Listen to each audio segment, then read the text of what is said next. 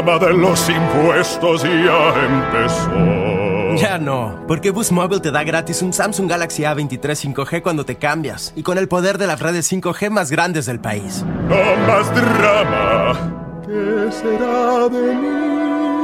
Cámbiate a Boost y llévate un Samsung Galaxy A23 5G gratis. Oferta por tiempo limitado, solo nuevos clientes, disponible en ciertas redes. El servicio 5G no está disponible en todas partes. Un dispositivo por línea excluye impuestos. Aplican restricciones adicionales. Visita una tienda para detalles. Welcome to the global phenomenon, Surviving the Survivor, where we're all just trying to survive in a rough world.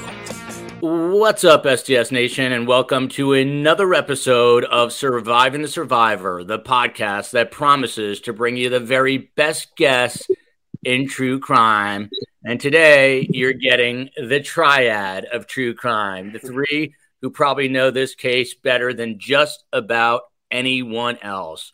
Of course, as we know by now, Bryan Kohberger was in court Monday where he chose to stand silent, something that a lot of people hadn't heard about. So Judge, as he is known, entered a not guilty plea for Kohberger, and a trial date is now set for October 2nd at 8:30 a.m. Police say that the killer is 28-year-old Bryan Christopher Kohberger of Pennsylvania. We want to remind everyone that Bryan Kohberger is presumed innocent until proven guilty in a court of law. Best guest still on her way here is Kerri Rawson, who heard a knock on the door of her apartment, and when she opened it, an FBI agent informed her that her father had been arrested for murdering 10 people, including 2 children. It was then that she learned her father was a notorious serial killer known as BTK, a name that he had given himself. She obviously dealt with all the trauma and wrote a best-selling book about it called A Serial Killer's Daughter, and she was just featured on Dateline's most recent episode about the Moscow murders. The next face you know well, Brian Entin is News Nation's senior national correspondent. He is an Emmy Award-winning journalist.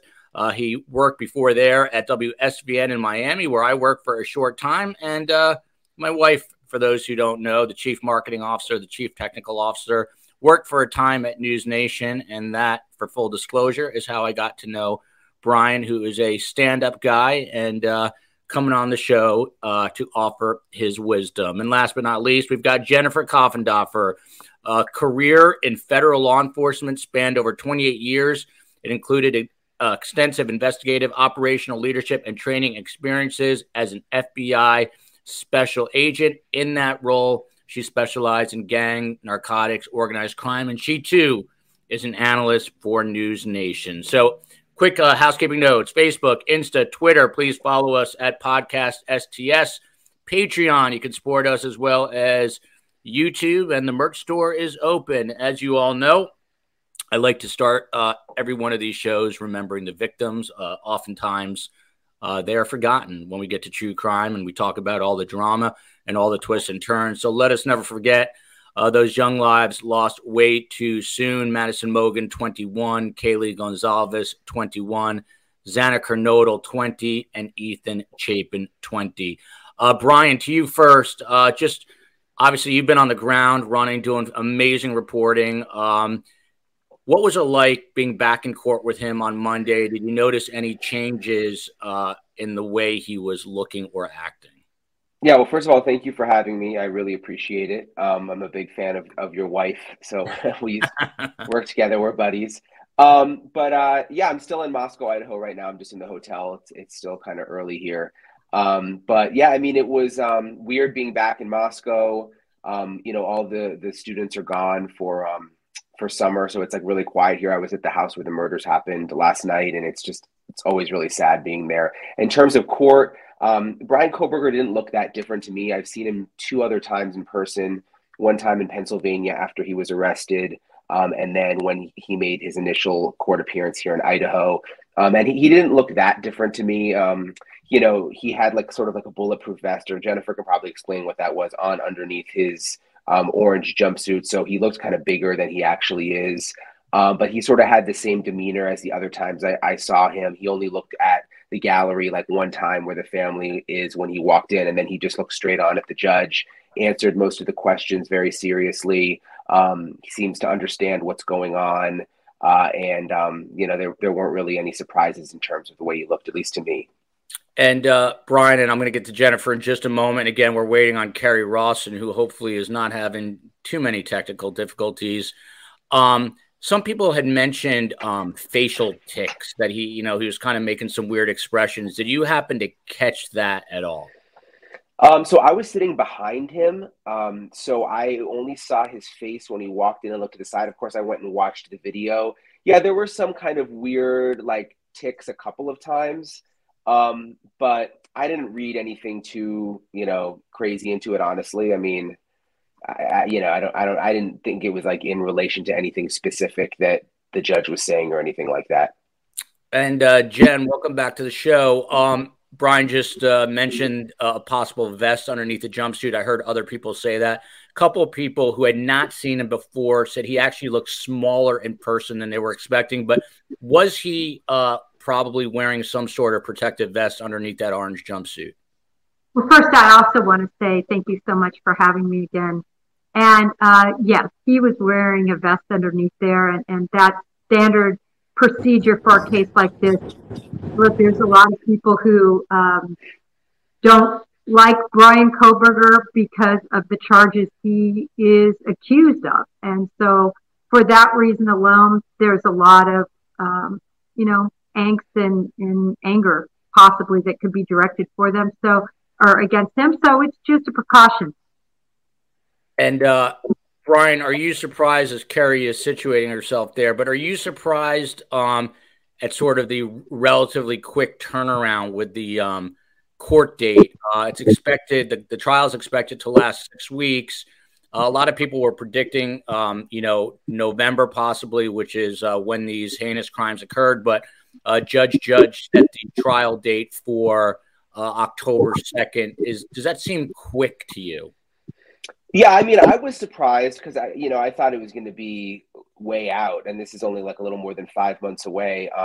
Of course, a lot of that can change. I mean, I think they had to pick a date at this hearing, and they wanted to keep it within the speedy trial time frame. Kohberger's attorney did. So, I mean, I think that they could still obviously come back and say we need more time. But yeah, I mean, it surprised me that they would be able to get all the evidence together that quickly if they actually do it. And that's a possibility. I mean, when both sides talked about the date and talked about how long they thought it would take, they sort of had this this exchange back and forth. They seemed serious to me, like they were actually planning on that time. So it'll be interesting if they get everything together that quickly. And maybe that's a strategy of the defense, to sort of put the prosecution in a bit of chaos mode. You got to get all this together in the next 5 months. Maybe that's something they think that could benefit them. And just so the audience knows, Bryan is actually doing active reporting in Moscow, so he's going to have to probably hop off closer to the bottom of the hour. So I'm going to go a little Bryan heavy on the front end, and I'm going to get to Kerry in just a minute. But the clock is now ticking too, Bryan, right? In terms of the state notifying the defendant about, and the judge obviously, about whether this is going to be a death penalty case. But the consensus, I think, is that it will be, right? Yeah, so they have 60 days from the time of the hearing on Monday, the state does, to decide whether they have the intent to seek the death penalty. So I guess that'd be 58 days now. So the clock is ticking.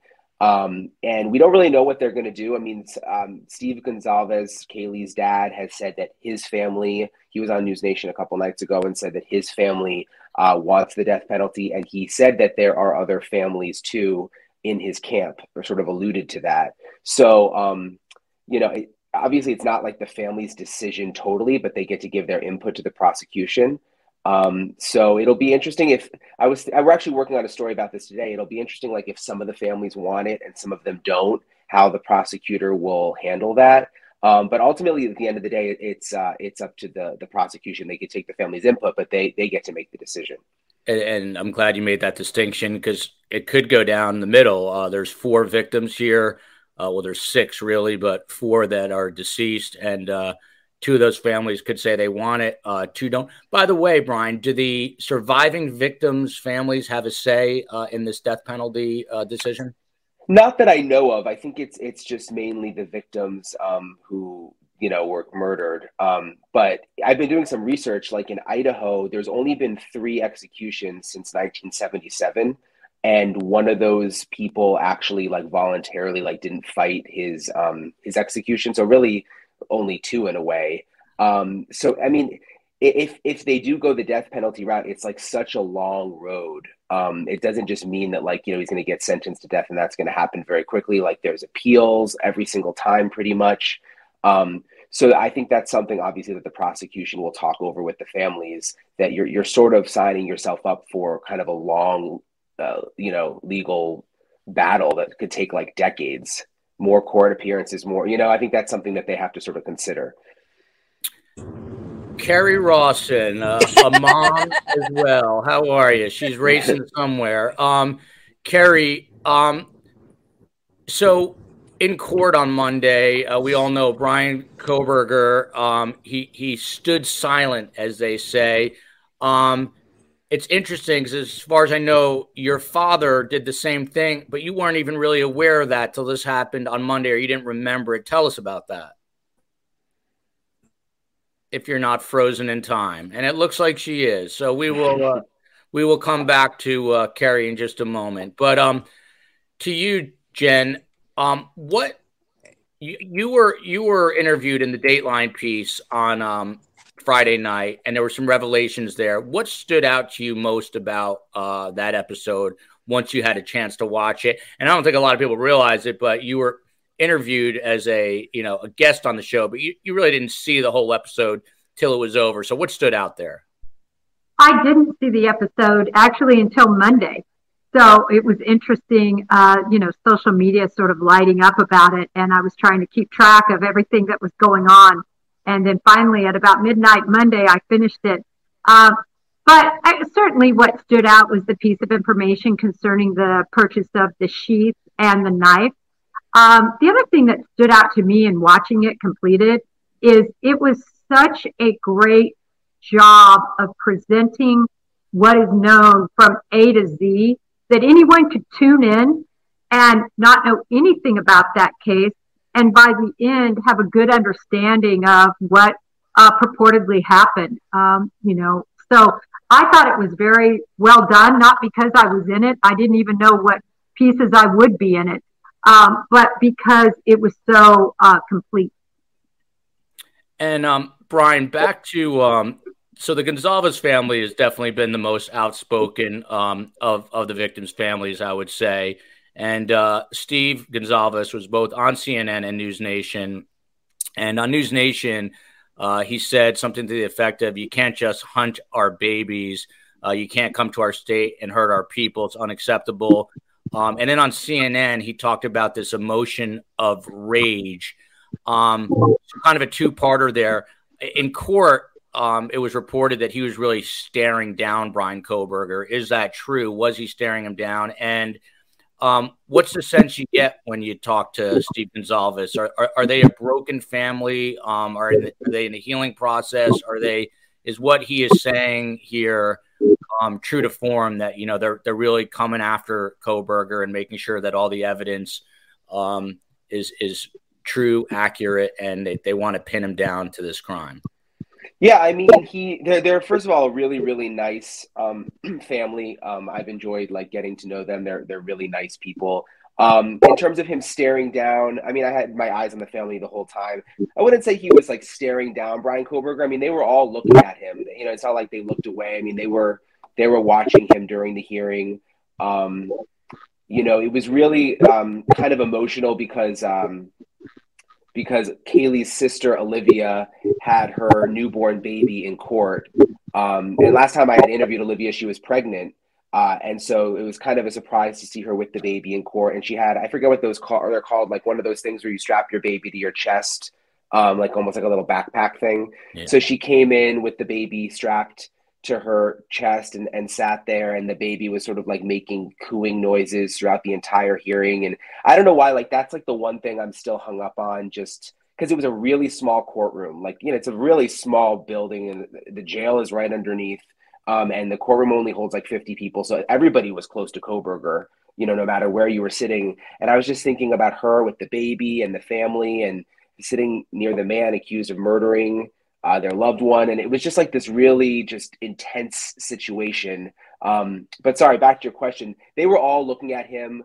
No one really seemed to turn away. Some of them were crying. But again, it was just weird because like as they were reading the charges and saying murder and stabbing, you could hear Olivia's baby like making just those like cute baby noises, you know? And it was just made for like a really strange, intense kind of emotional moment.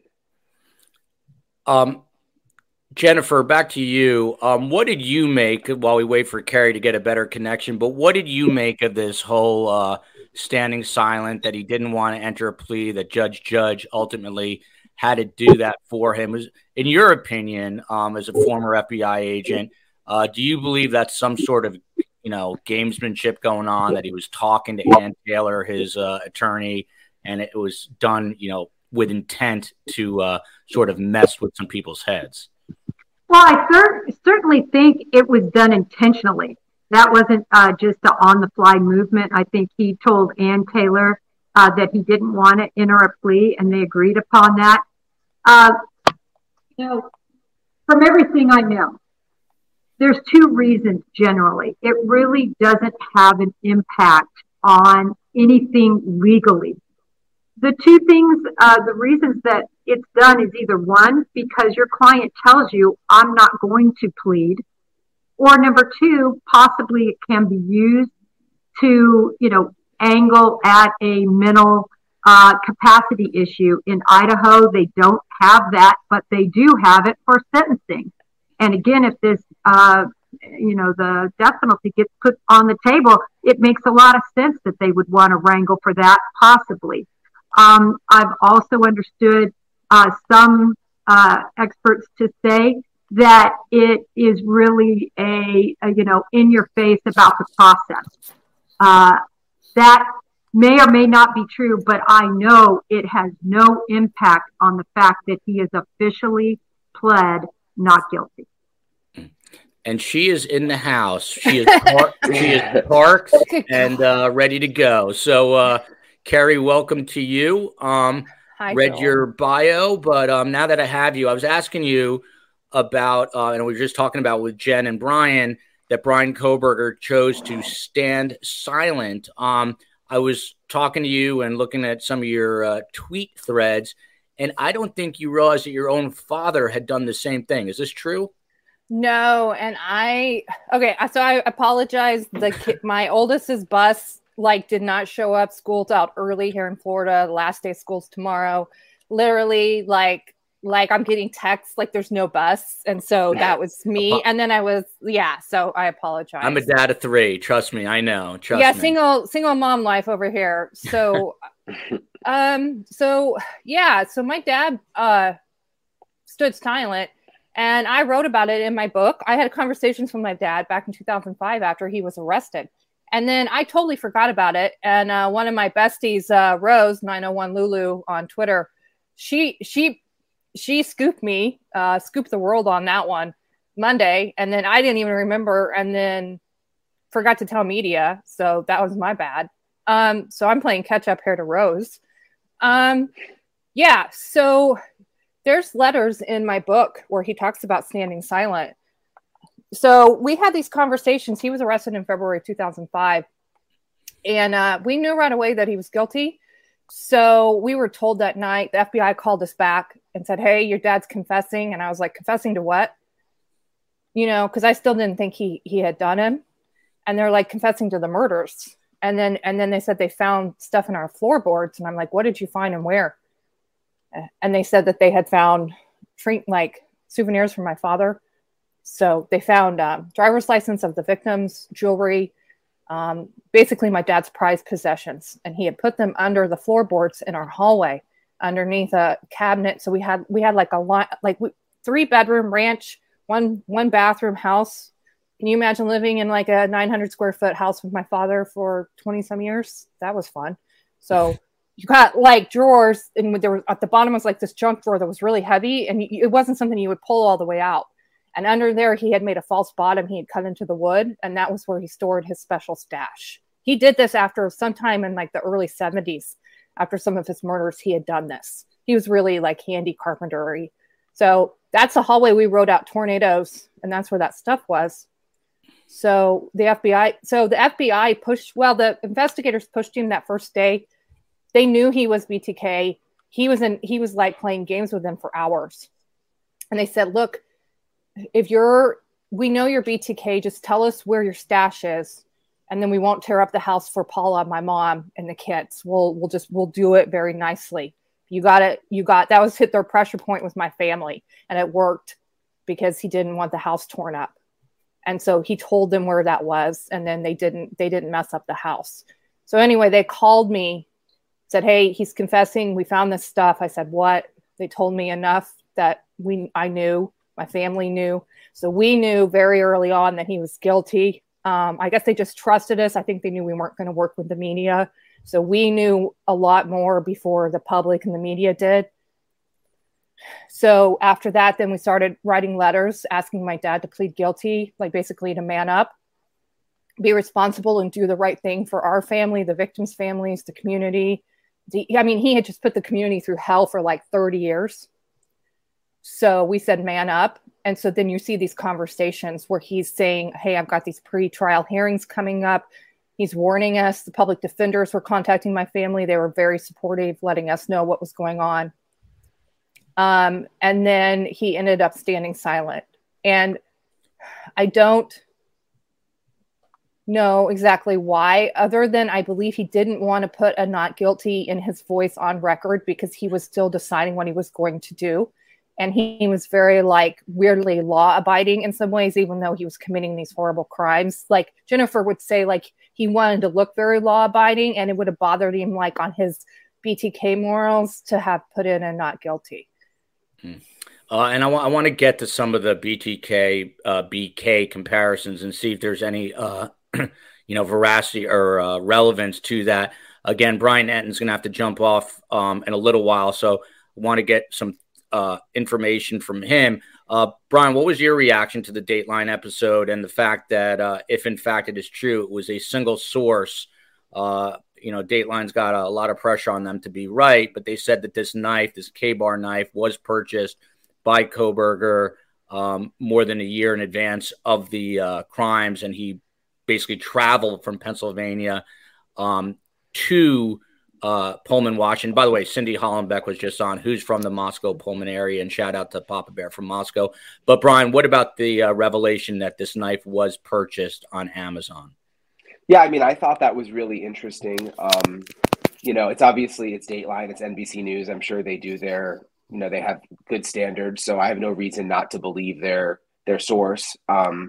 I enjoyed the episode, especially because Jennifer and Carrie were on it, and there was some new information and stuff. But yeah, that was an interesting tidbit. One of the things that's frustrating with the gag order with a situation like this is when a media outlet breaks something like that, it's really hard to then go and try to confirm it yourself, and it's just very tricky situation because no one will talk on the record. But I enjoyed the episode. I thought that was really interesting. There were a few other tidbits that they broke that I thought were interesting. What they said about the Kohberger's sister, around, I think it was around Christmas time, saying that she was suspicious of him. I found that also interesting and a little bit perplexing, just because my conversations with people associated with the family haven't really revealed those sort of conversations. But again, it's Dateline. I have no reason to not believe what they reported. So yeah, I enjoyed it. And Bryan, and I'm going to have both Carrie and Jen weigh in on this as well. This was brought up, and then Fox News just wrote a story about it, basically confirming it as well, that Bryan Kohberger allegedly stalked a female classmate at Washington State University. This was months before the murders, even offering to put up a camera in her home, and then I guess basically mess around with the home. I'm going to get to Carrie on that because she thinks it's a bit of an escalation. What, if anything, did that? Yeah, we actually reported that on News Nation. Chris Cuomo did. It was several months ago, and I guess it was April 20th. Yeah, you reported it a month before Dateline. Yeah, so we reported it, and I was actually back out at his apartment complex yesterday. It's an associate of his, I believe another grad student. She lives in one of the buildings kind of behind where he lived. It's a very big complex.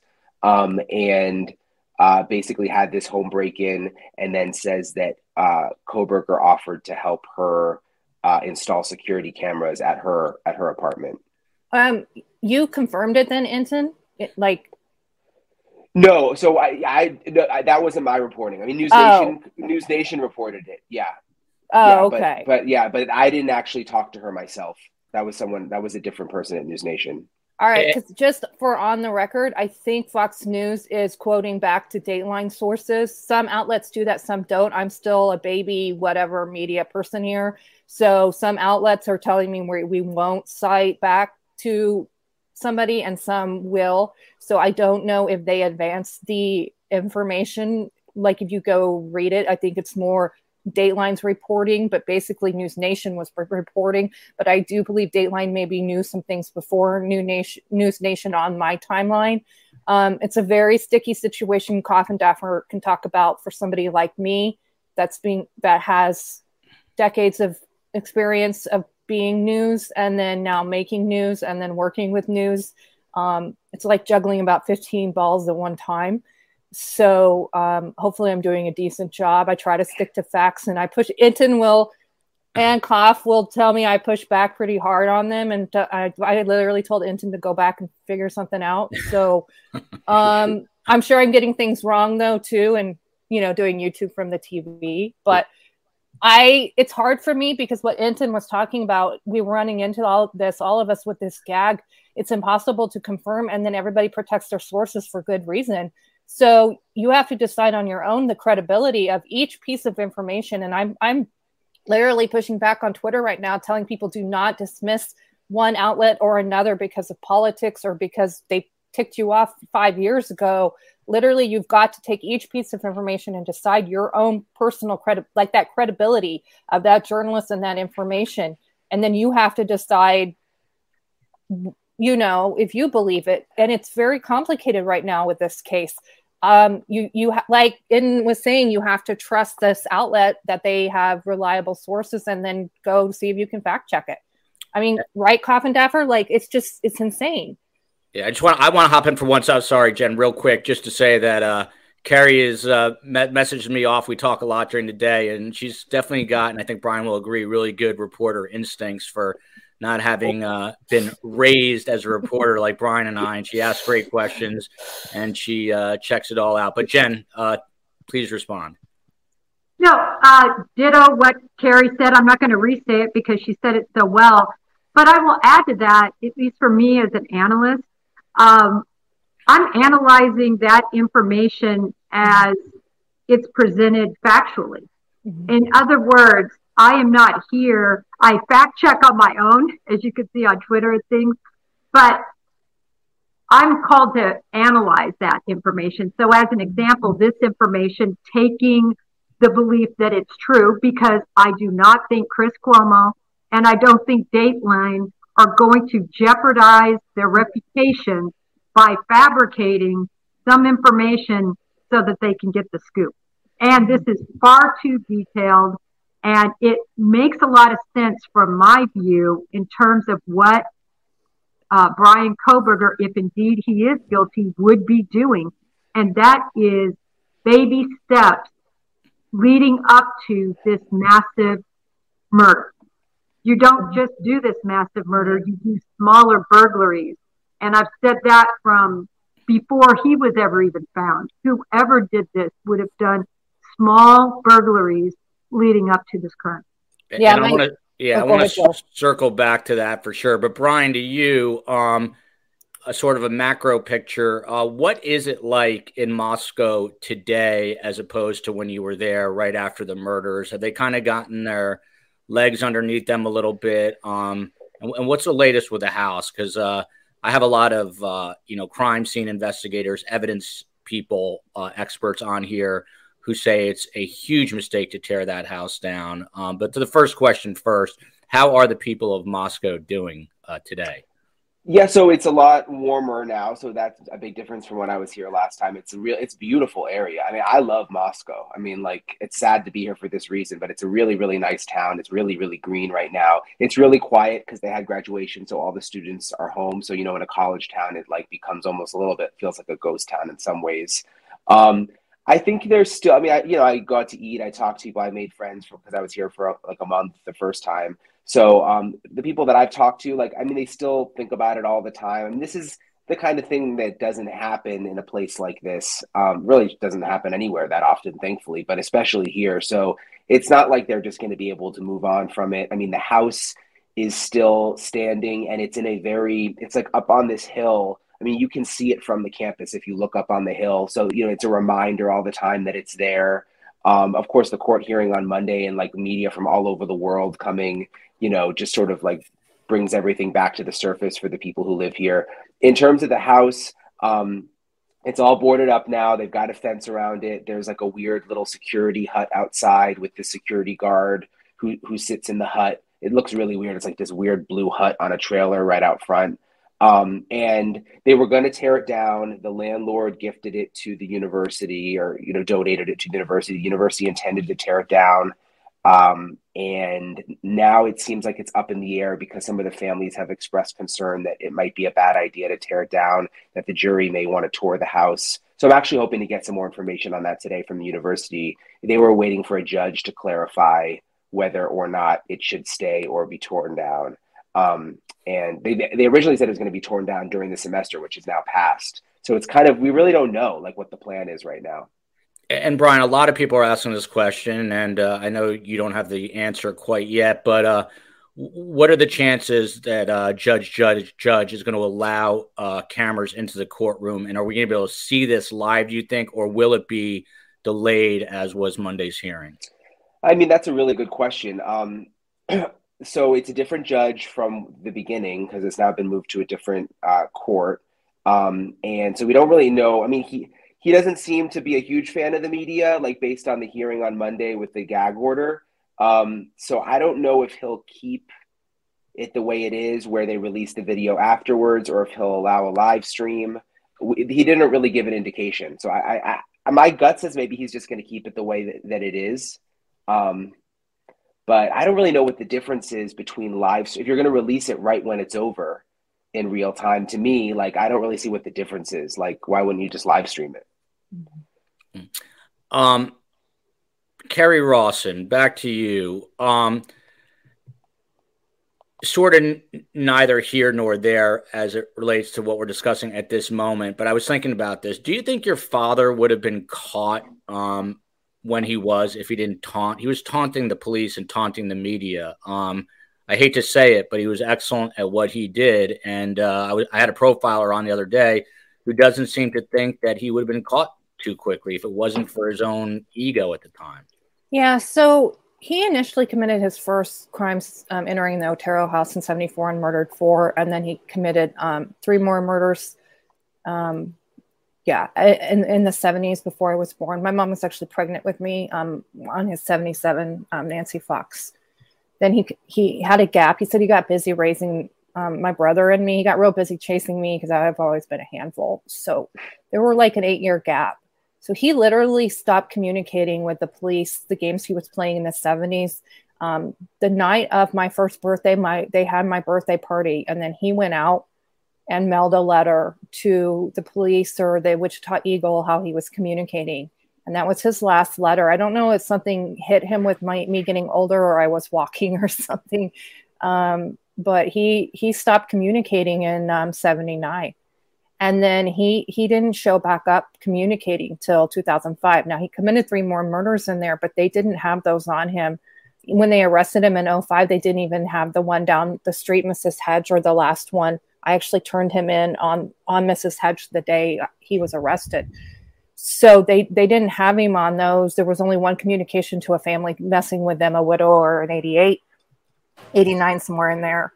So he would have got away with it for a while if he had not started playing games in 2004. There was a 30th anniversary on the Oteros that was aired on TV, and he watched it. My mom and my brother say that my dad watched it, and we think that kind of woke him up. And then he realized nobody remembered BTK or hardly did, and so he wanted to be known, and the narcissistic psychopath got in there. So he played games with the police and the FBI for like 11 months.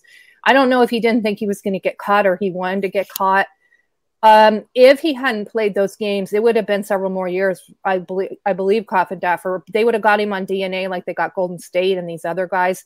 They eventually would, because they used my DNA to get him. So they would have eventually got him on familiar DNA, like, the uploads and then genealogy groups. They would eventually got him. He would be in prison by now, but it would have been several more years. Jen, do you agree with that? Yes, I do agree. Interestingly, I lived 5 miles from Cary, from 1977 through in Wichita until 1988. Wow. So there was not, and I went to the same college, and my dad. We were in the same criminology program as Cary's dad. So BTK is something that, I definitely grew up with. So it was very real for all the citizens. I agree with Cary. DNA would have got him, just like it's translated in the Bryan Kohberger case, interestingly, with the familial DNA. But in any event, yes, he would have been caught. And, it was a good thing he was caught, because you never know if he would have also continued to reoffend. Jen, were you fearful in those years that you like everyone else? 100%. I mean, those murders took place, as I said, 5 miles from my house, 10 minutes. Well, Jennifer, you're older than me. So did you know of BTK? Because I didn't know that acronym until 2004, when basically I read it online with ABC News. It was becoming news, and I didn't even know for months after he had started his drops. I was living in Michigan. I was pretty sheltered and innocent. But I didn't know that acronym. Did you know of him? We knew. Yes, everybody knew. I mean, you're older than me. Yeah, I'm old, and that's what I should caveat it. Plus, I lived very near there and in Wichita, and so it was something that all of us knew about and feared, from the standpoint that the media put it out there. People were always looking for clues. People wanted, individuals to be safe and aware. And they did the right thing. And certainly, law enforcement, the Wichita Eagle and Beacon was a newspaper where you could read about it. Cake TV, featured it. So we knew, and our parents told us, and teachers, and, it was discussed, because we knew there was a serial killer out there right amongst us. And nobody, as I've always said, you don't fly to, Alaska to commit a crime. It's where you work, where you live, where you breathe. Yeah. So did you studied my dad then in your criminology classes, correct? I wouldn't say studied him. Well, no. I meant BTK. I don't recall that. I recall studying all serial killers and how they functioned. And so in other words, there was no class per se on BTK. He was one of the many that we studied. So no, not in that way that they did a class particularly on him. It's interesting to me that usually serial killers hunt, for lack of a better word, in their home area or an area they know well. Like my dad only committed murders in Wichita, which is a place he knows like the back of his hand. He did do stalking and trolling and other break-ins and enterings. And we were talking about escalation with Kohberger, and I'm sorry I didn't follow up with that question. But yes, if Kohberger did commit these burglaries that we're finding, or these panty raids, things like that, total escalation. My dad is notoriously known for these things back into his childhood. He literally was doing breaking and entering and stalking and stealing lingerie by the time he was 8 or 10 years old. I mean, that is him on record saying that. There's got to be this deep past of history in Kohberger if he's guilty, and we're just not finding it for some reason. So I'm confused why did Kohberger not commit murders at home? Have we missed them, or did he have some kind of desire that he needed to be away from home and basically keeping home life safe and protected. And he went very far away out where Bundy was to do what he did. It's just a weird thing. What do you think, Jen? I think he may have tried. And I know they're looking into this, but botched burglaries, individuals that reported somebody that they saw outside their window lurking and ran off. All of these things, I think, and again, we don't know what law enforcement has, but I can guarantee they have looked through all of those reports, and they have some idea. I don't know if they can connect it to him, but if it's in and around where he lived, that's a big indicator, and probably won't make the threshold of being brought into court, but there's no way this was his first gig. And we've reported that in Pennsylvania, the authorities there continue to go through cases. To our knowledge, they haven't made any official connections, but that they've been doing interviews, and this is an ongoing process, going back and looking at unsolved murders and that kind of thing. Yeah, and we need to remember that with the pandemic going on, as far as we know, Kohberger, a lot of his classes or maybe his whole master's program was online. There's been some debate about that. Now, one professor told the Daily Mail it was, but then students are reporting being in classes with him and him being in Ramsland's crime lab. She has some special house that's all crazy, where she trains up forensics and detectives. It's quite a thing at DeSales University. And he would have been under her teaching at his last 2 years bachelor's too, but there's a pandemic gap in there, and Lord only knows what this man could have been doing, especially if he was online. I mean, could he have been traveling around? I mean, there's people asking about an unsolved murder in Georgia, and I'm sorry I don't have the details on that. I'll see if I can get in, and we'll look at it. But people are looking, and really we need to look outside of Pennsylvania. But I'm really hoping the FBI has done detailed interviews with his family to find out, okay, we don't even know where this guy was living before Washington. I believe maybe he was living with his parents, but we don't know. So hopefully there's a lot of deep investigation going on in what Kohberger was going on. And also, I just want to say about his family, that is an odd reporting from Dateline that they maybe suspected something, as Enton was saying. It just doesn't seem to track with everything else. I mean, again, that's one of those grains of salt you have to kind of sort through, and we don't really have access there. So, the credibility there, honestly, though, if my family had found anything or suspected anything, honestly, that we would have ran out the door with our lives and gone to the law enforcement, because the reality is with somebody like me, with a family member, when you find out that your family member is being accused of graphic, horrific murder, you feel like your life is on the line. And so when I was notified the day of his arrest, I went into extreme shock. I was shaking for 5 days. Somebody should have knocked me out in a mental hospital. Seriously, nobody did. Instead, they put me on planes and flew me home. And tried to hide me from the media. We literally were running away from the media. No offense, Enton. It's just your job. But I'm saying I was afraid that my mom had been murdered, that my dad had murdered my grandma right that day. So I have severe PTSD, even though nothing physically happened to me. I'm a severe trauma victim from how I was notified, because the FBI, sorry, Jen, did not handle it well in my case. So honestly, it's just, we have to support Kohberger's family and be in their corner, and hope that if they did find something, they should have gone to law enforcement. And I'm going to get back to Jen on the tentacles of the investigation, which I'm sure are far-reaching and into Pennsylvania and his family. Bryan's got limited time, so Tali in Israel. To Bryan, by the way, Baby Doll says Bryan Enton is a doll, and Julie Frew in the UK, the best guest. Bryan is the GOAT. All the way in the UK. So sweet.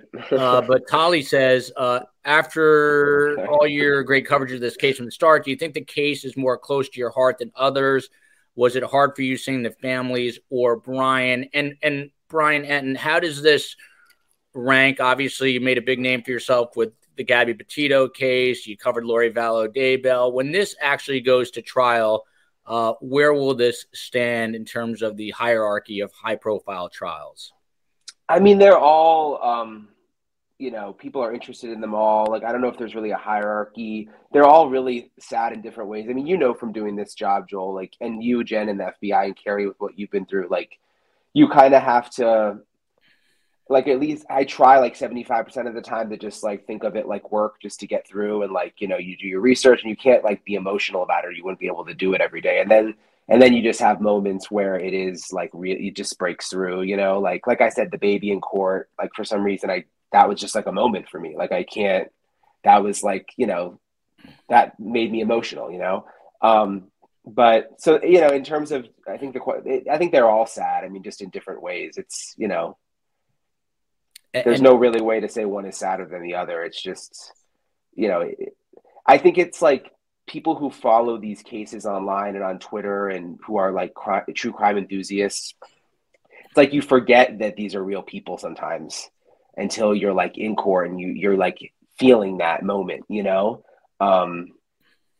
so, that's why, like, when people are, and people should be critical of the media and like question our sources and all of that. But like, for people who actually come out here and like are in the courtroom and meet the families, it's like, you really think that we're going to like go and make up sources or, I mean, like you wouldn't be able to sleep at night. I mean, it'd be, like, so I don't know. It's easy.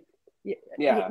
Yeah. Your credibility would be gone completely out the window with a family like mine. Like early on, there were stories being made up about my DNA or that I had turned in my father. I mean, I did on one case, I gave them some information, but there were a lot of stories that's still out there on the internet that I walked into a police station and turned in to my father. So say you're that reporter doing that, you're never going to work with me. You're never going to get anywhere near me if you're putting out that much bull crap, So even now, 18 years later, people like Enton and his colleagues work hard at, establishing credibility in their jobs, but also stick with victims and are like strong victim advocates. And the public's not seeing 90% of the work people like Enton or Coffindaffer are doing.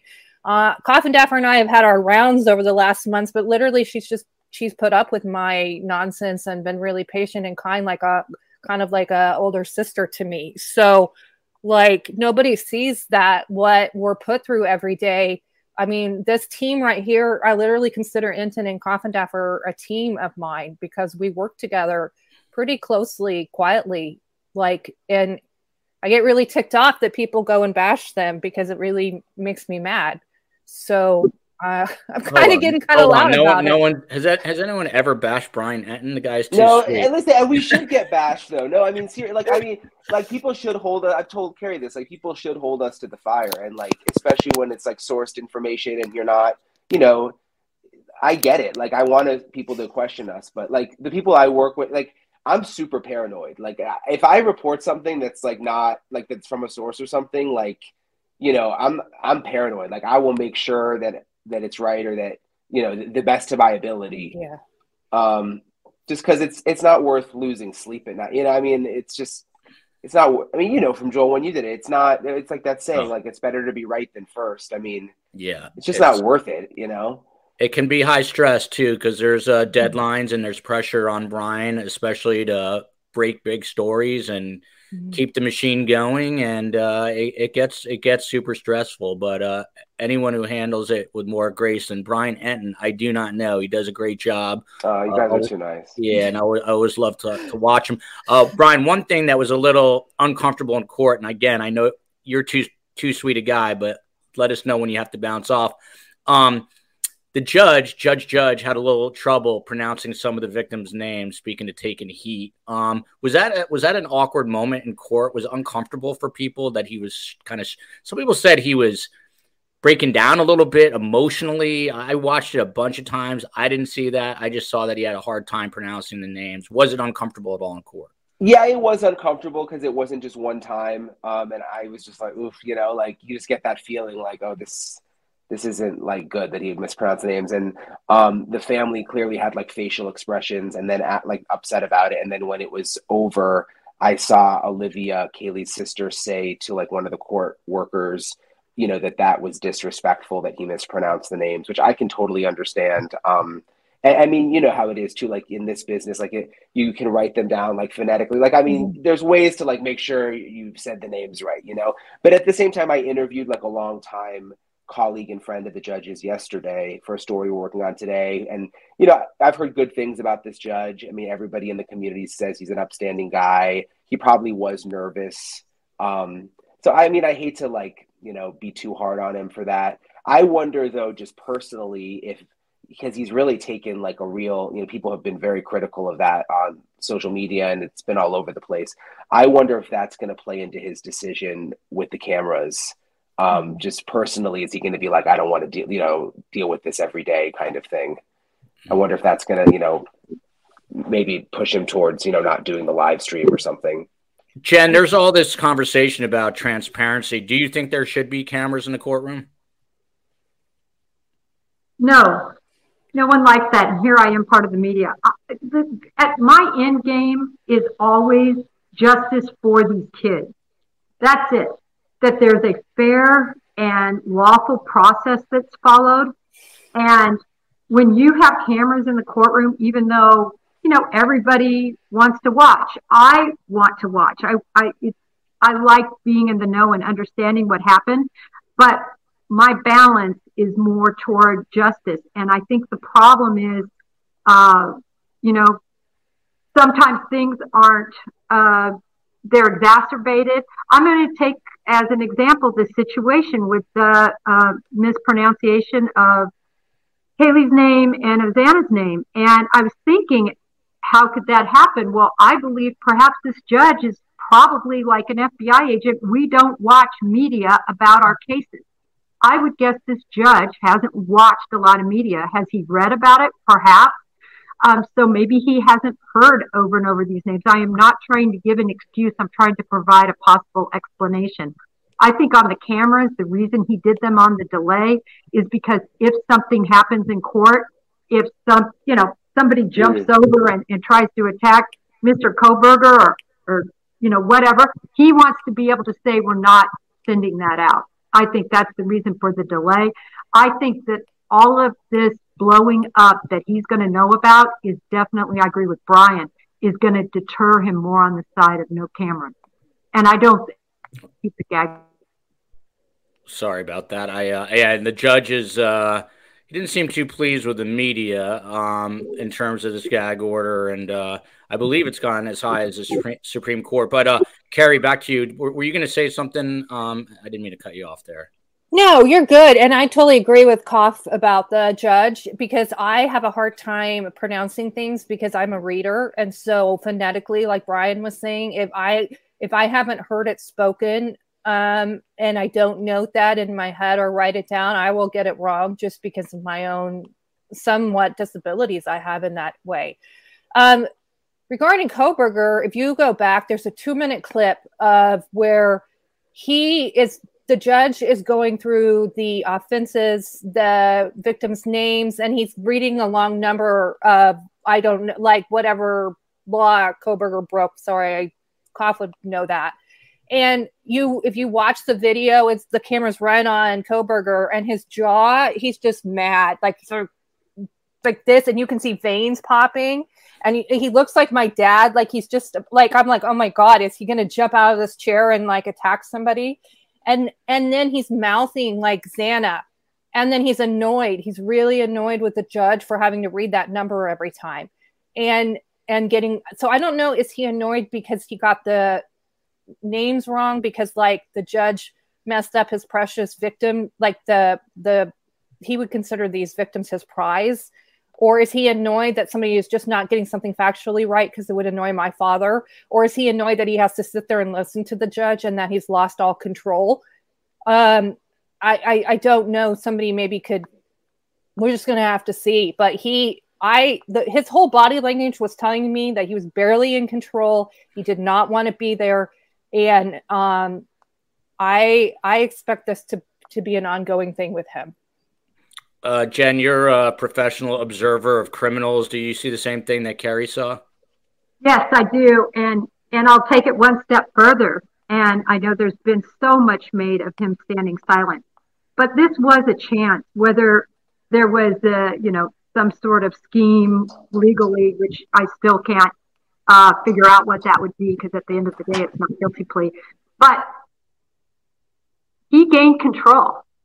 And I've said this, can you imagine him listening to a judge say for each count the words, not guilty, not guilty?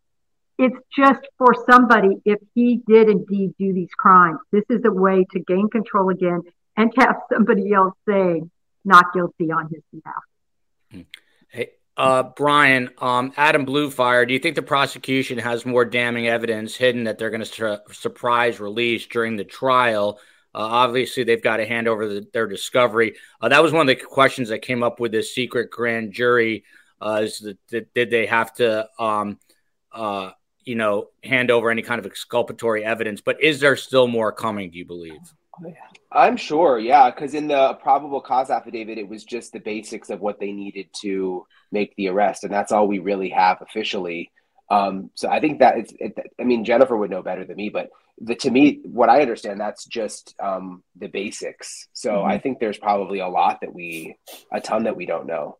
Terabytes. They said they sent like terabytes of data. Somebody said that would be like 23 full-length movies or something. Or it's 51 terabytes. A lot of people attribute that possibly to like an Alexa in the house, but we don't know that yet. All the cyber stalking and all the warrants. I mean, Jennifer, there were like 70 warrants or something that went out to all of the social media of the girls, Ethan, the survivors, Bryan, and then they would look at that and then they would pull it and then they would send out more warrants for like say 10 people. All of that cyber records, all of that has to be entered into the record. There's just insane amount of data here. I have a feeling they have a mountain of evidence and Kohberger is completely and totally done. I've said that from day one, and I'll go on record. I will eat a shoe if he's found not guilty, and I'll do it on Joel's show.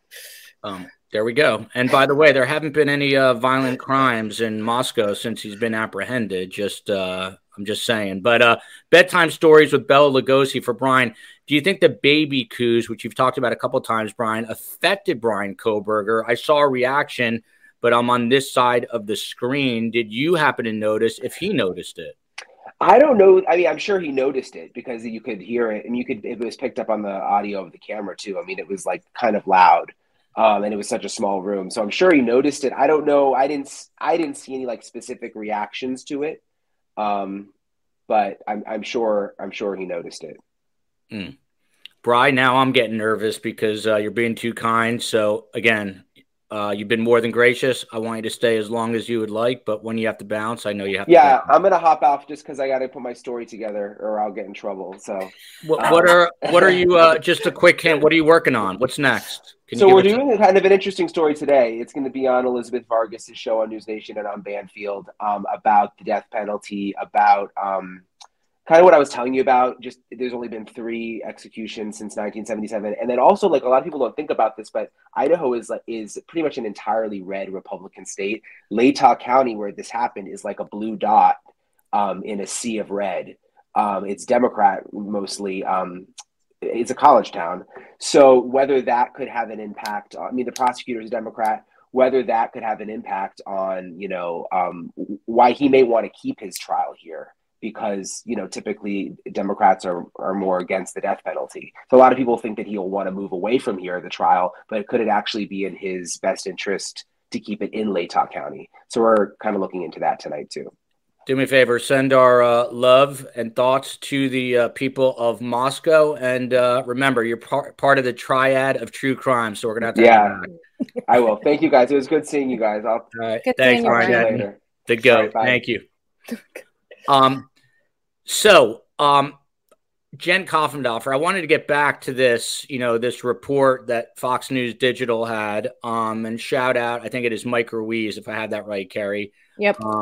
By the way, we need to get him on the show one of these days. But do you think this was an escalation?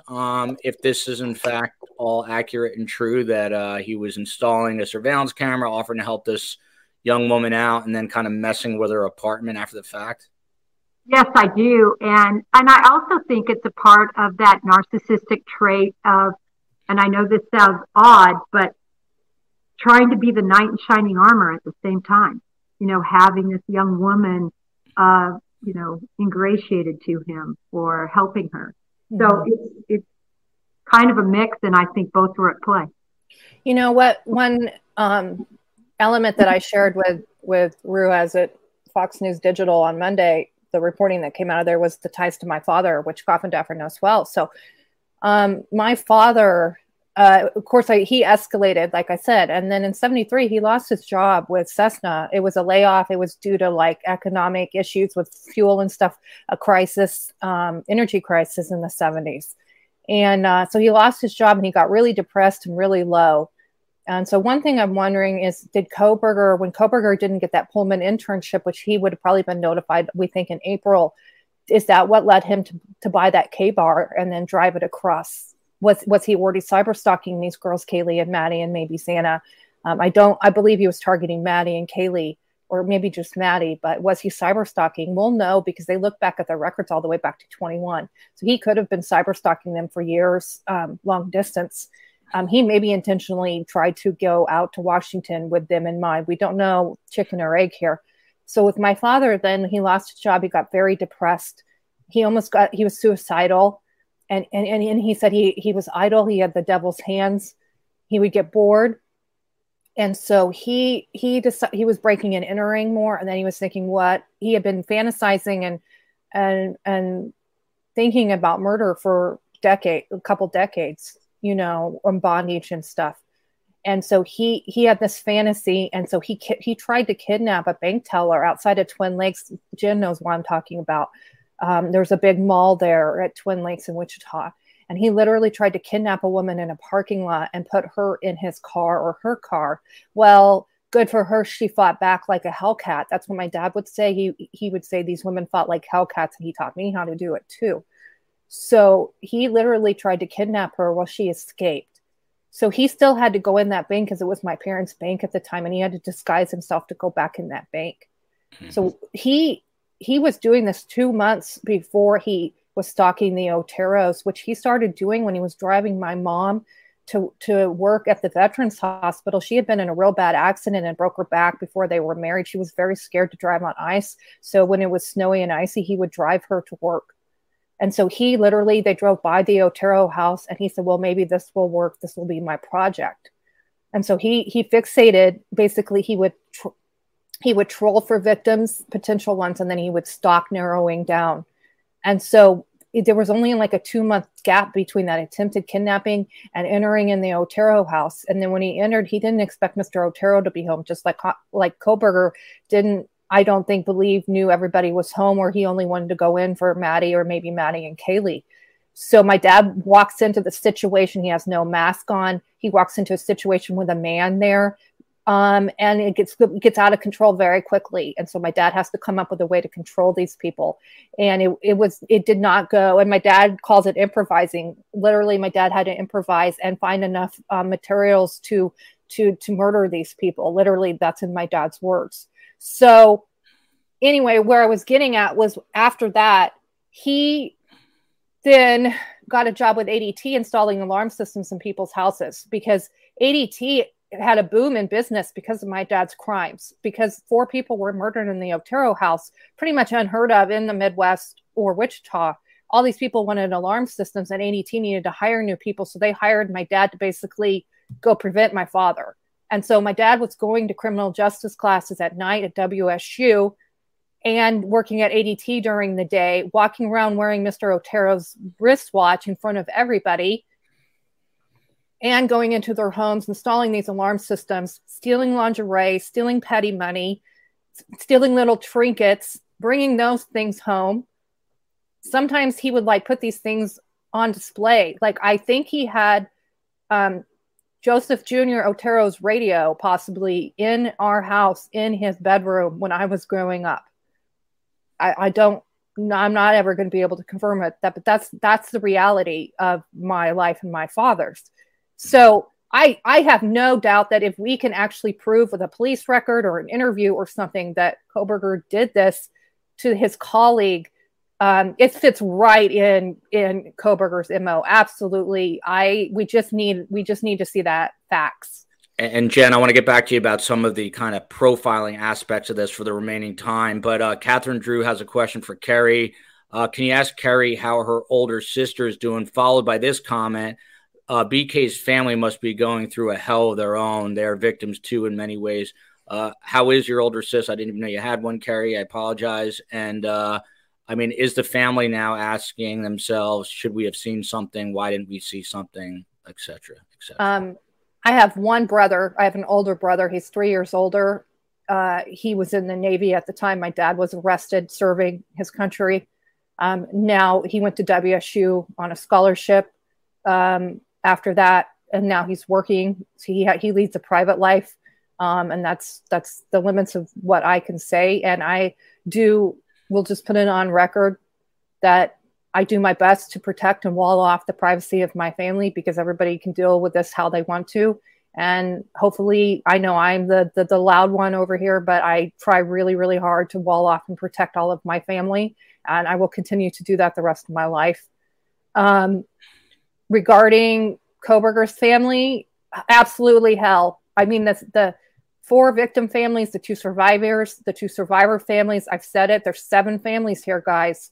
There's the 4 victim families, the 2 survivor families, and Kohberger's. Okay, my family is the 8th family. There's the 7 families that my dad took loved ones from, upended their lives, altering generations, because you're taking lives from people. Now they don't have children. They don't have careers.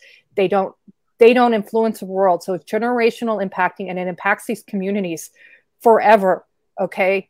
Moscow, Idaho is not okay. I'm getting backdoor reporting from reporters. It is not okay. People do not want to talk. The sororities and fraternities are not wanting to talk. People are not well. There is a lot of trauma going on, continually trauma going on here. And for Kohberger's family, altered the rest of their life. They probably don't even know if he's guilty. They maybe know more, they maybe don't. Okay, as far as we know, they zoomed in to the hearing. It's a very long way to travel for a few minutes, very expensive. There's no funding for that. The law enforcement is not going to pay your family to do that. I did not ever travel for my dad's court cases.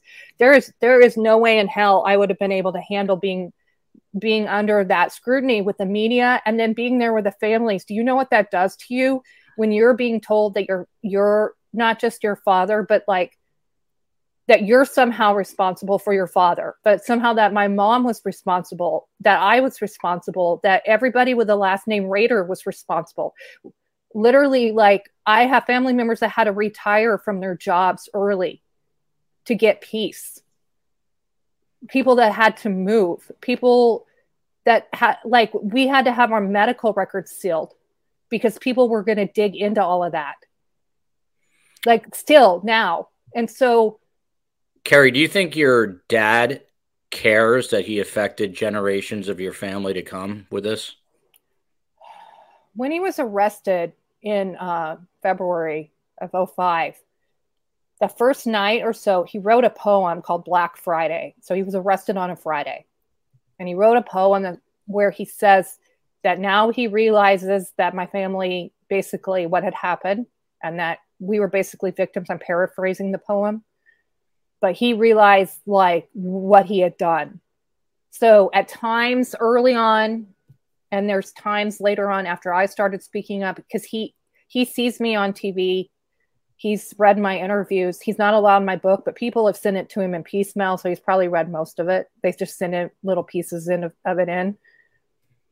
There's times you can get through enough of the sanity that he realizes, and then he gets upset. And he said, in 2015, I realized what I did to my family. But then 2 months later, he's trying to narcissistic control us and overrun us again. So there's always just this weighing.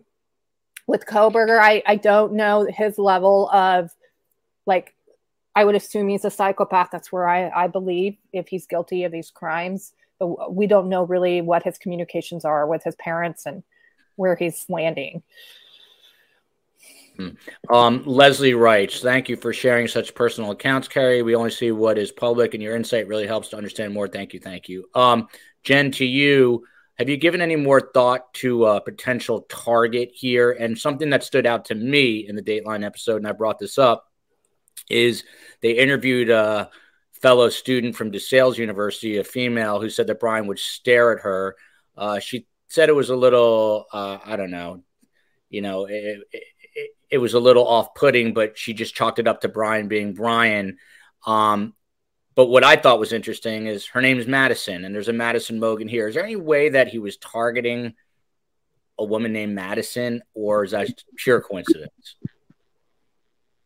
Was that to me? Yeah, to you, Jen. Okay, sorry, you faded out for 1 second there. Or just in general, have you given more thought to who he was targeting here?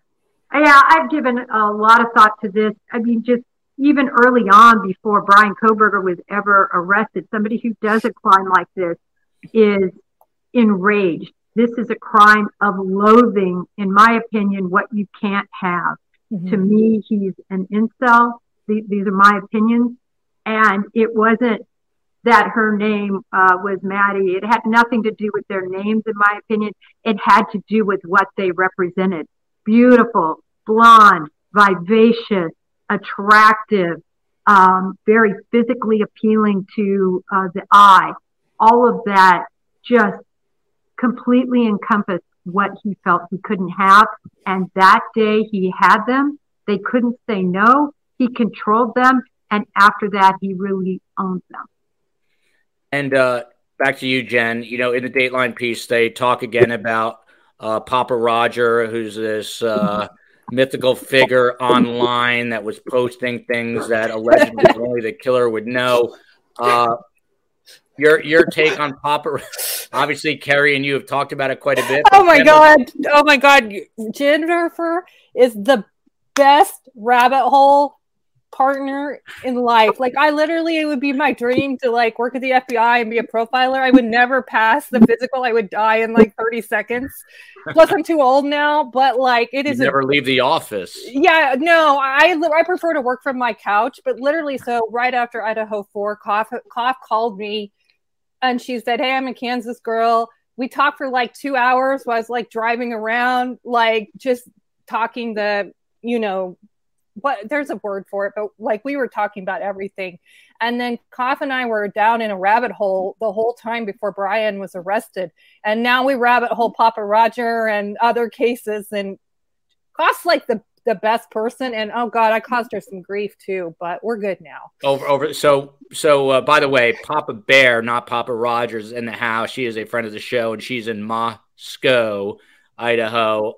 So special shout out to Papa Bear. But what about Papa Rogers, Jen? Papa Roger. I think I will never, it could be 10 years from now, we could be talking about a completely different case, and I will show up with a Russian uniform on with my side profile. Papa Roger, from the onset, when I started reading his posts, bothered me. I have looked at every post, probably many times. I've tried to disprove that Bryan Kohberger isn't him. That's my goal right now, and I've been working on it. Unfortunately, every time I think I've figured out that he isn't, it comes back to he is. I'm on the fence. It makes every piece of sense in the world that it is him, not only by what he said. It's not just the sheath comment. The sheath comment is this much. It's this much that really we need to talk about with Papa Roger. It's a lot. But if your question is, do I think Bryan Kohberger used Papa Roger to communicate with social media about his crimes? My needle is way to the right that yes, it's him, but I'm still at a stopgap because of three main things. The others I've been able to dispel now, but one is the fact that on the profile it says her. Mm-hmm. But I'm not convinced that wasn't done purposefully for multiple reasons. Number two, he has a very odd post that he sends to the Indiana school board about budgeting. But I'm very close, I shouldn't spend time on this, to popping a connection there. And we're close.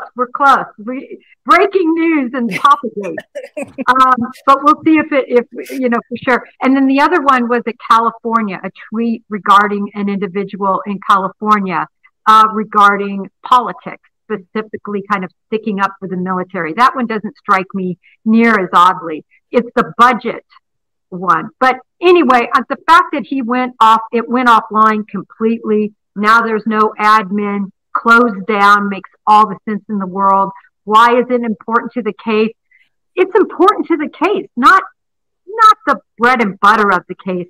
It's important regarding the psychology and the psychological profile of Bryan Kohberger.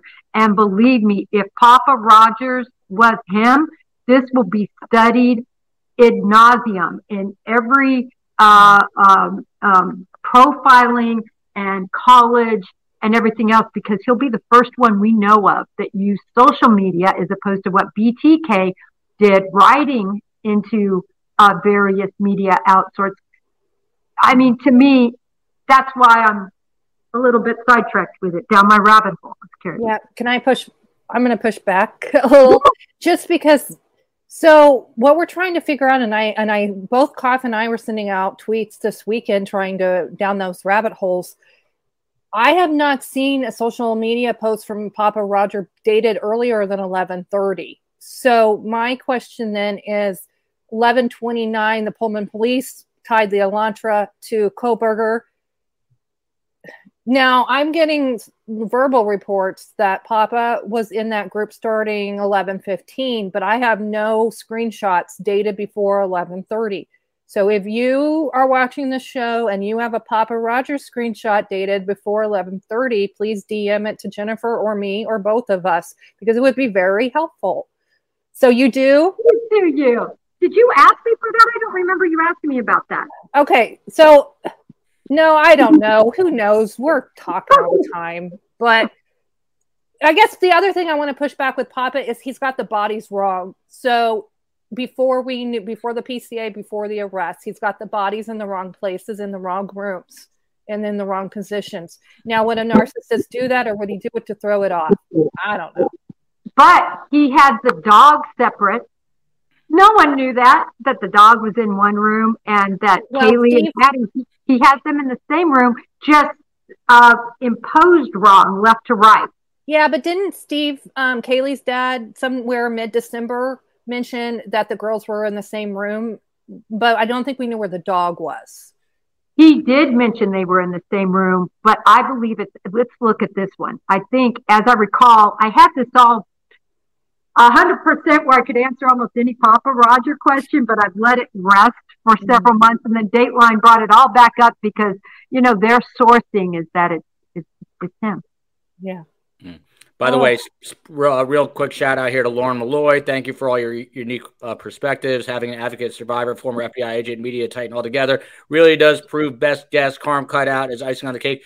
Lauren's mother, Lori Malloy, was found dead about 30 years ago. She believes it was a murder, and she is working on this case. And I think Jen would be very interested in it. And her body was exhumed, and she's on like day 110-ish or so of waiting for these results to finally find out her mother's fate. And she's you need to get Lauren on. If you need to bring Lauren on. She does. You need to get Lauren on. Yeah, Lauren, you hear that? Carrie's saying we've had her on, and we'll bring her back on. We will certainly do that. A few more things, Jen Koffendorfer and Carrie Rawson. What about this story? Dateline kind of threw everyone a curveball with the story. This, I think she's a student who reported to police that she had a suitcase in her car. The suitcase was rummaged through, and a pair of panties were left on the passenger side. That doesn't seem to be at a time when Bryan Kohberger was actually in that area of the world. Jen, what do you make of that? And does that give the defense sort of a red herring to work with? Well, it depends. Again, he was an online student as far as we know. I know there is mixed reporting. It's crazy. It's amazing the people that come out of the woodwork with quote unquote facts. I know you have to get barrage, Carrie. I get barrage. And about probably 75%, I know right off the top of my head is our fault. And then there's about 25% I'm like, oh my God, I'm going to have to check into this. But anyway, if he was indeed traveling, then they're going to know. They're going to know if he was there. I think it was in April. And it certainly would fit, again, that type of activity that you would do in advance of this. And it was the Alpha Phi house that was just located down the hill. So it makes all the sense in the world, but I'll agree with you, Joel. If it's not connected to him, if he wasn't there at that time, then there's somebody else odd, because that woman was extremely believable. I believe it happened to that young woman. And so then, was it a prank or something else? We don't know. Wow. It was March. It was in March of 22, just right before April. But like Koff says, we don't know if he traveled. I don't, on record, I don't think it was Kohberger. I've been pushing back on it. I pushed back when I was interviewed with Dateline. You don't see that. So you don't always see that pushback. You're not seeing. I sat for 2 or 3 hours of tape, hours of B-roll. Coffindaffer did. You're not seeing you're not seeing how the sausage is made here, guys. So, like she said earlier, we are called to be analysts. We are called to try to give color commentary and our experts' opinions on what we are experts in. We're doing our best. We're human. There is a massive media churn. There are deadlines. It is a very high pressure job. We are doing the best that we can. And you're not going to see us on an outlet pushing back and saying no, because it doesn't fit a certain narrative. And that's nobody's outlet's fault. It's just the reality of this world. Norwegian Blonde, is Kerry going to write a book? And then there you go. The chief technical officer just took care of it. Kerry Rawson is the New York Times bestselling author of The Serial Killer's Daughter, followed by this comment. Kerry would be a fantastic author. She's very knowledgeable. You're working on a book, right, Kerry? I'm working on a second follow-up memoir called Breaking Free, Overcoming the Trauma of My Serial Killer Father. Very behind on it. I have a very nice publisher that's being very, very nice. I have other projects in development that'll be announced later. I am running the media cycle and running on Starbucks. And it's a little bit crazy, right, Koff? Sorry, I have her muted. Jen, I wanted to get back to you actually on 3 more things I wanted to cover. The knife sheath at the crime scene. Any more thought given to that? Was that human error on the suspect's part, trying to leave in a hurry, or was that left as a marker from the killer? Back to the shoe comment that Kerry made. If that was purposefully left, I'll eat a shoe. This is a huge error on his part. There is no way he wanted to go in and out of there, smooth his glass, not leave a sign, and watch everybody wonder until he was ready to commit his next crime. No way. In the frenzy of everything, he didn't have it affixed. It was either in a pocket or he had it in his waistband, and it fell out. Yeah. And again, the fantasy, as Kerry was talking about, when you talk to these individuals, when you study them, the fantasy is never the reality. Mm-hmm. And I think that's also why he ended up leaving without trying to take any more victims. Everything was going wrong. He's got a dog barking. The fight was on with at least some of the victims. Now Ethan's there, not making his quick rescue. Then he looks over and there's, Dylan Mortensen there.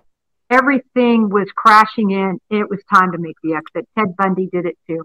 And by the way, Papa Bear, who's in Moscow, Judge has heard these names thousands of times. All of us in Moscow have no excuses, and he needs to own his own nervousness if that was the case. But you can tell, rightly so, people are sensitive, and maybe he should have been better prepared. But I like to give everyone the benefit of the doubt. Who knows? Maybe his wife yelled at him just before. It's happened to me before, Kerry. Yeah, I'm just going to follow up with Coffindaffer. I think the sheath, like she said, he either carried it in or Maddie or Kaylee pulled it off. It was found next to Maddie. Again, another reason why we think Maddie was maybe the initial target. My working theory is the girls were not sleeping in the same room. My working theory, and this is my opinion only, that Kaylee was in her bed because the bed is still there. There was a photo early on from Fox News. You can see her bed and you can see the covers are unturned.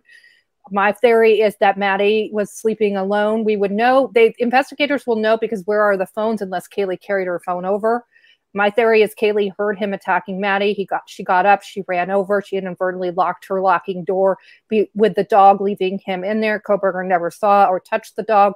Kaylee ran in to try to save Maddie, then saw what was happening. Kaylee, I think, tried to leave. I think he stabbed her in her back based on the information we have, and then threw her on the bed. But that is my working theory, and it could very well be wrong. My guess is that all hell broke loose, like Coffin Daffer said. Then he was trying to escape. He ran into Xana. She was walking around with her DoorDash and her TikTok with her headphones on, see the PCA. He ran into her. Then he ran into Ethan. I don't think he probably even knew Ethan was there. Ethan's very big. My guess is it did not go so well for Mr. Kohberger.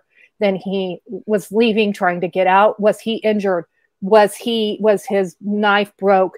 Was he scared? Was he running out of adrenaline? He would have been absolutely exhausted from the adrenaline.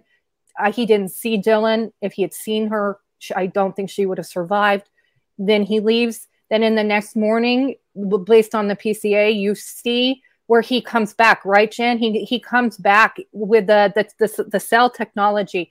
I have a feeling he was coming back to see if Ellie had showed up because he wanted to watch the show.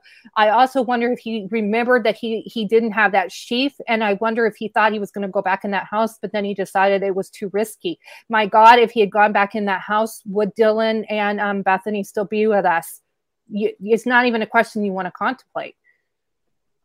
Carrie, by the way, look at this. She will eat a shoe, not a show, but a shoe on Joel's show. I will. I'll get you ketchup and mustard. Jen Coffindoffer. Two more quick things. That Pullman police stop, the Washington State University stop with Kohberger being questioned. How did he come across to you? He was asking a million questions, and he seems like he'd be a giant pain in the ass if you're his attorney. But what did you make of it? So it's interesting because there's two clips, and I had never seen the Dateline clip, which is different from the clip that was really running through media. And it struck me that he's not going to plead. I mean, here he was pulled over for such a pretty minor infraction, although a very dangerous infraction. Just months ago, somebody did the same thing, you know, how you inched out, and then they went and somebody ran the yellow and they sideswiped them and the car flipped over right 6 cars ahead of me. So it is an infraction. I couldn't believe people were arguing about that, whether it's an infraction to be in the middle of an intersection like that. But in any regard, I don't think that police officer had any intention. Some people said, oh, he talked her out of it, or he talked her out of it. I don't think that was it. I don't think she had any intention. This is a small college town. It was a warning. But to hear him go through the imaginations of this is what it was. And really, I'm from a small town, so we don't even have intersections like this. I didn't know you should do this. And then he said, oh, did you see that car was going to let me through? Did you see that? And she looks at him and says, no. He doesn't want to be wrong. He wants to be in control. At the very end, he says, very sardonically, oh, so you just wanted me to back up? It's so perfect microcosm. People may say, oh, that's making too much out of all this. We all try to get out of tickets. Look at all he went through for his explanation to try to say, I did everything right. I think it's important, too, to note how he's treating a woman police officer, very disrespectful, very narcissistic, talking down to her, asking her to go dig up some random code. Honestly, I think the man has a problem with the judge not reading the code correctly. Like, I think Kohberger's got that code of an offense that he committed memorized.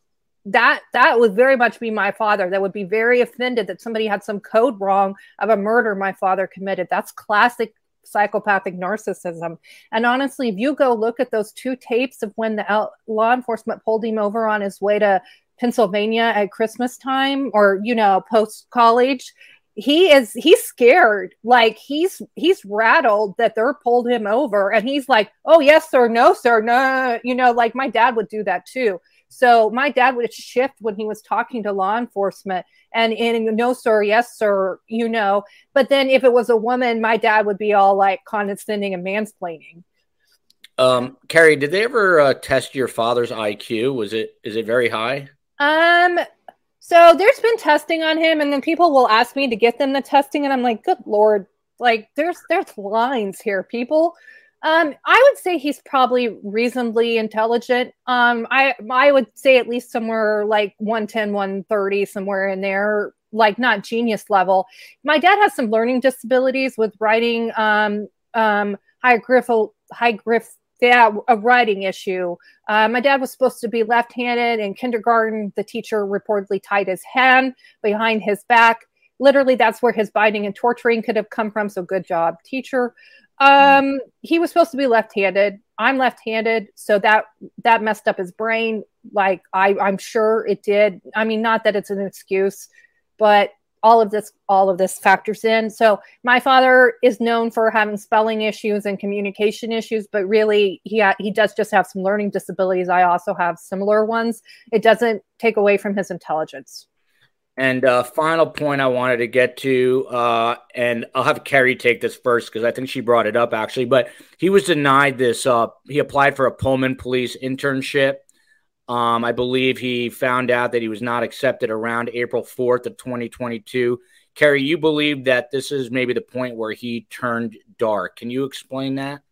Yeah. So if we're profiling him and comparing him to my father, we know when my father was a kid, he basically had what we call nowadays a classic conduct disorder, oppositional defiant disorder. None of that stuff existed in the 40s and the 50s. My father got no help. Nobody knew, So if we're tracking that along,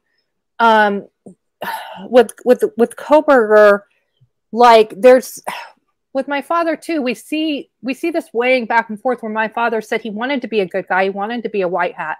He was in the military. My dad really probably wanted to be a police officer, wanted to be a detective. He tried, honestly, I'm not trying to defend my father here, but I'm saying he tried really hard at times to be a good guy, and he had the ability to stop. So my father is a rare one like Golden State. He had the ability to stop and not commit murders for several years. He had control over it. And then he said what would happen is the fantasies wouldn't be enough, the bondage, the motel parties, all these things that kind of kept that murdering in check.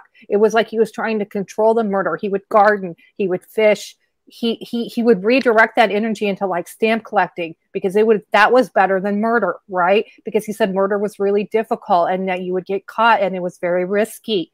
So he said as long as the fantasies held that in check, it was enough. So when you're talking about dark and light, with my father, he rolled over when he lost a job because somebody like my father, he has this outer shell of being very strong and inside there's nothing in there. And so he's literally protecting that inner stuff. So when you're talking about a psychopath, it's not that they don't have feelings. I was just talking to a colleague of mine. It's not that these people don't have feeling. It's like they're all feeling. Okay.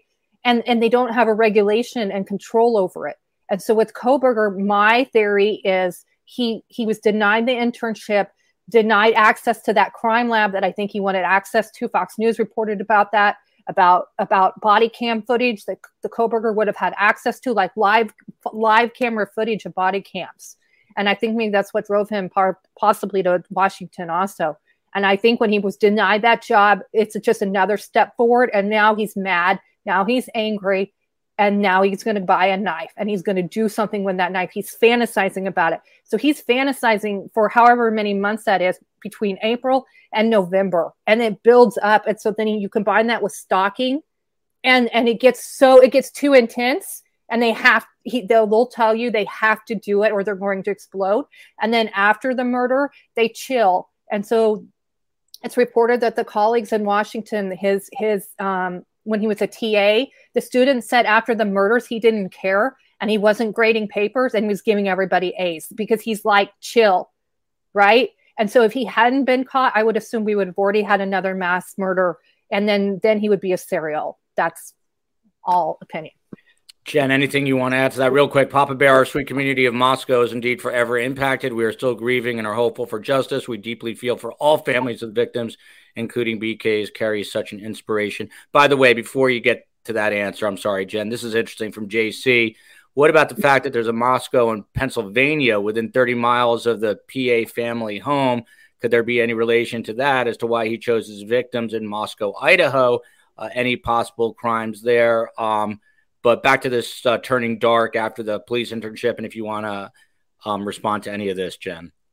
I think he was dark before then, but I agree with Carrie that there are points of tipping, and I think that was a tip point, but I believe that there were several tip points in his life. We see them in his writings, the ones that have definitely been confirmed to be from him, the visual snow, all of that, I think, built this person. And I think he was capable of this murder whenever he had the opportunity. Although whenever you have high stress going on and the building of fantasies that you can't fulfill, it reaches a high pitch and a tipping point, and that's what happened. By the way, the chief technical officer letting us know May 25th, tomorrow, is Maddie May Day in honor of Maddie Mogan. Family and friends are asking all to do a random act of kindness. So that is pretty touching. This has been an amazing conversation. They are the triad of true crime. Jennifer Koffendorfer, by the way, special shout out to Bryan Enton for coming on today. He is News Nation's senior national correspondent and Emmy award-winning journalist, an all-around great guy, a friend of the chief technical officer, and just a great reporter. And we hope to have him back as part of this triad of true crime. Jen Koffendorfer, she spent close to 30 years in the FBI and law enforcement, and she specialized in gangs, narcotics, organized crime, all sorts of stuff along those lines. Jen, we're going to have 2 court dates in June. Anything you're looking for there, and what's up next with this case? What are you expecting? Well, I certainly expect that the gag order will be enforced by this judge. And then I think that the media outlets and the Goncalves family will move that up to the Superior Court of Idaho. I should say move it back. The big mistake they made in trying to get an answer quick, they skipped the vice president and went straight to the president. You never do that. You follow in the FBI and in anything governmental, you never skip your boss and go to the higher ups. So they're learning a tough lesson there. In terms of the discovery, I think, he's going to have to make some decisions about the personal backgrounds of the scientists that would present some of that DNA, and the fact that they're probably not even going to use, they don't need to, the familial link anymore. They have his DNA. So there's a lot that I think that the defense is asking for that is just not going to be provided. We'll see what this judge says. But I think the government has provided what they have. Always 51 terabytes of it. Yeah, exactly. 51 terabytes. Always awesome to have the Koff on, Jennifer Koffendorfer, and of course, Carrie Rawson, who I am proud to call a friend. She is so much more than just BTK's daughter. She is a best-selling author of A Serial Killer's Daughter. She's also a dogged reporter, and she takes no crap from anyone, but she is getting to the bottom of all of this. Carrie, what are you looking for next in this long twisting road that is the Bryan Kohberger case, and of course, those 4 innocent victims out of Moscow, Idaho? Well, I know Taylor's going to be tough as nails. She's a tough public defender. I mean, Kohberger needs a team. So she's just doing her job. She gets knocked, but she's doing her job. She's asking for discovery. So she's been asking for a motion of compels to discovery. She's on her 3rd one. That's coming up in June. I'm not real good with the legalese. I'm learning. And then she's asking for all the information that is accessible to her from the grand jury. Now, the public's not going to see that. That's going to be sealed behind its seals, but she has every right to that information. That's just a sort of a procedural process. I still sort of just hold out about 5%, thinking maybe Kohberger will plead just because he doesn't want to die under the death penalty. These guys oddly will murder, but they do not want to die. It's like my father's greatest fear is to be dead. So I think there's about a 5% chance he'll bargain. I think that's the only play the DA has, is to bargain for the death penalty. But if the families are really asking for it, I don't know what's going to happen there. Expect a trial. I don't know if it'll be as early as in the fall. That just seems early. I guess from the victim's side, all of these families, the 7 families, they got to dig in, take it day by day, hour by hour. They need to normalize. They need to get into trauma therapy now. They need to build support systems. People need to rally around all 7 families and leave them alone, leave their privacy alone if that's what they're asking for, or give them a platform if that's what they want. And then it's just digging in and taking things a day at a time and being in communication with law enforcement, defense attorneys, DAs, your own family defendant, family member. It's just taking things a little tiny bit at a time. Eye on the ball, right? The ball here is justice for these kids. That's the ball. So just focus in and do that, and then try to live life as you can around all of this insanity. Well said. Take time out for yourselves, everyone. Really appreciate it. Thank you, Maribeth. Thank you for another amazing episode. If you love the show, please tweet out the link or post on Instagram. The best thing you can do is tell a friend. We would be very appreciative if you did that. We will be back tomorrow night, 7 p.m. Eastern time. And not going to tell you what the show is yet because I don't quite know. But I'll let you know as soon as I know. I've had a couple of snafus about tomorrow night, but we are getting to the bottom of it. Until then, love you, America. Love you, Moscow, Idaho. Love you, Australia, Canada, the UK, and everyone in between, far and near. Until next time.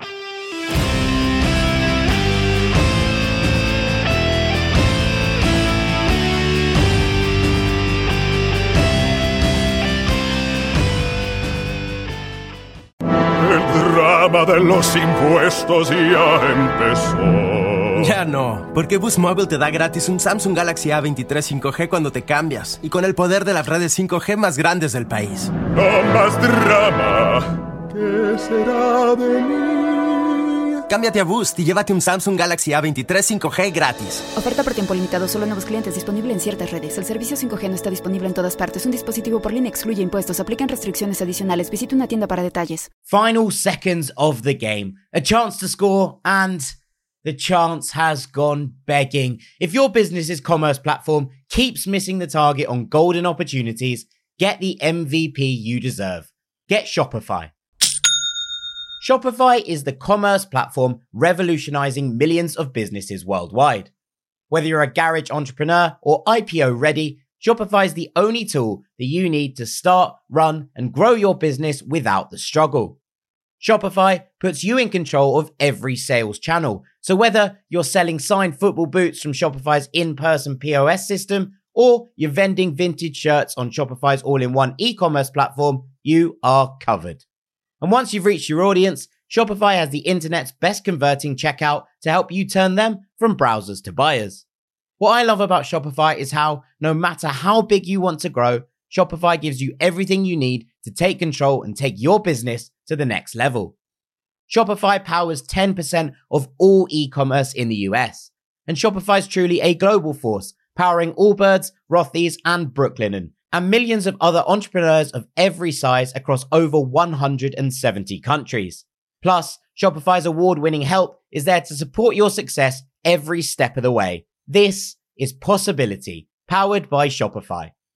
Sign up for a $1 per month trial period at shopify.com/ranks, all lowercase. Go to shopify.com/ranks to take your business to the next level today. That's shopify.com/ranks.